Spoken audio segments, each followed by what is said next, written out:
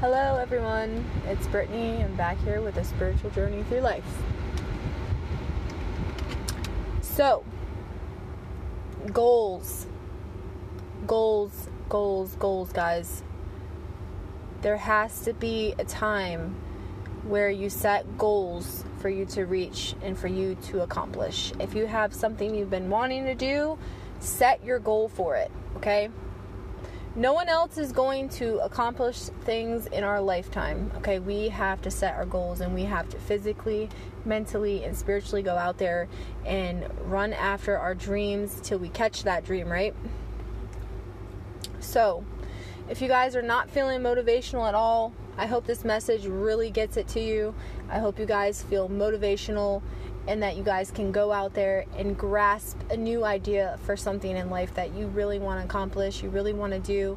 Take a risk, be daring, do the things that you love, but also do something that puts you a little bit out of your comfort zone, but something that's new to you, that's fresh to you, that you are willing to accomplish. And only positive things, okay? I'm not talking about go do something bad. I'm talking about do something good for yourself.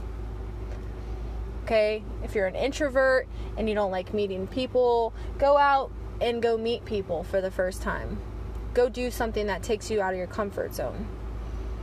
Okay? And for my extroverts, all right, spend some time by yourself.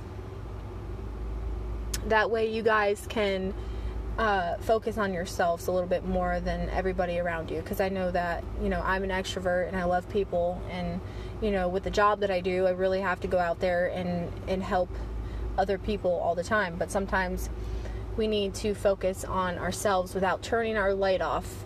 Okay? But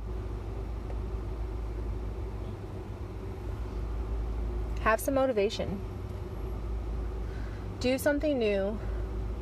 Don't sit around stuck like a what is it called? A lump on the log or something like that.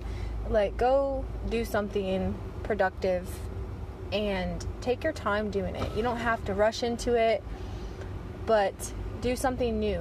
Have some goals, have some motivation to go into doing something new and setting your goals to accomplish it.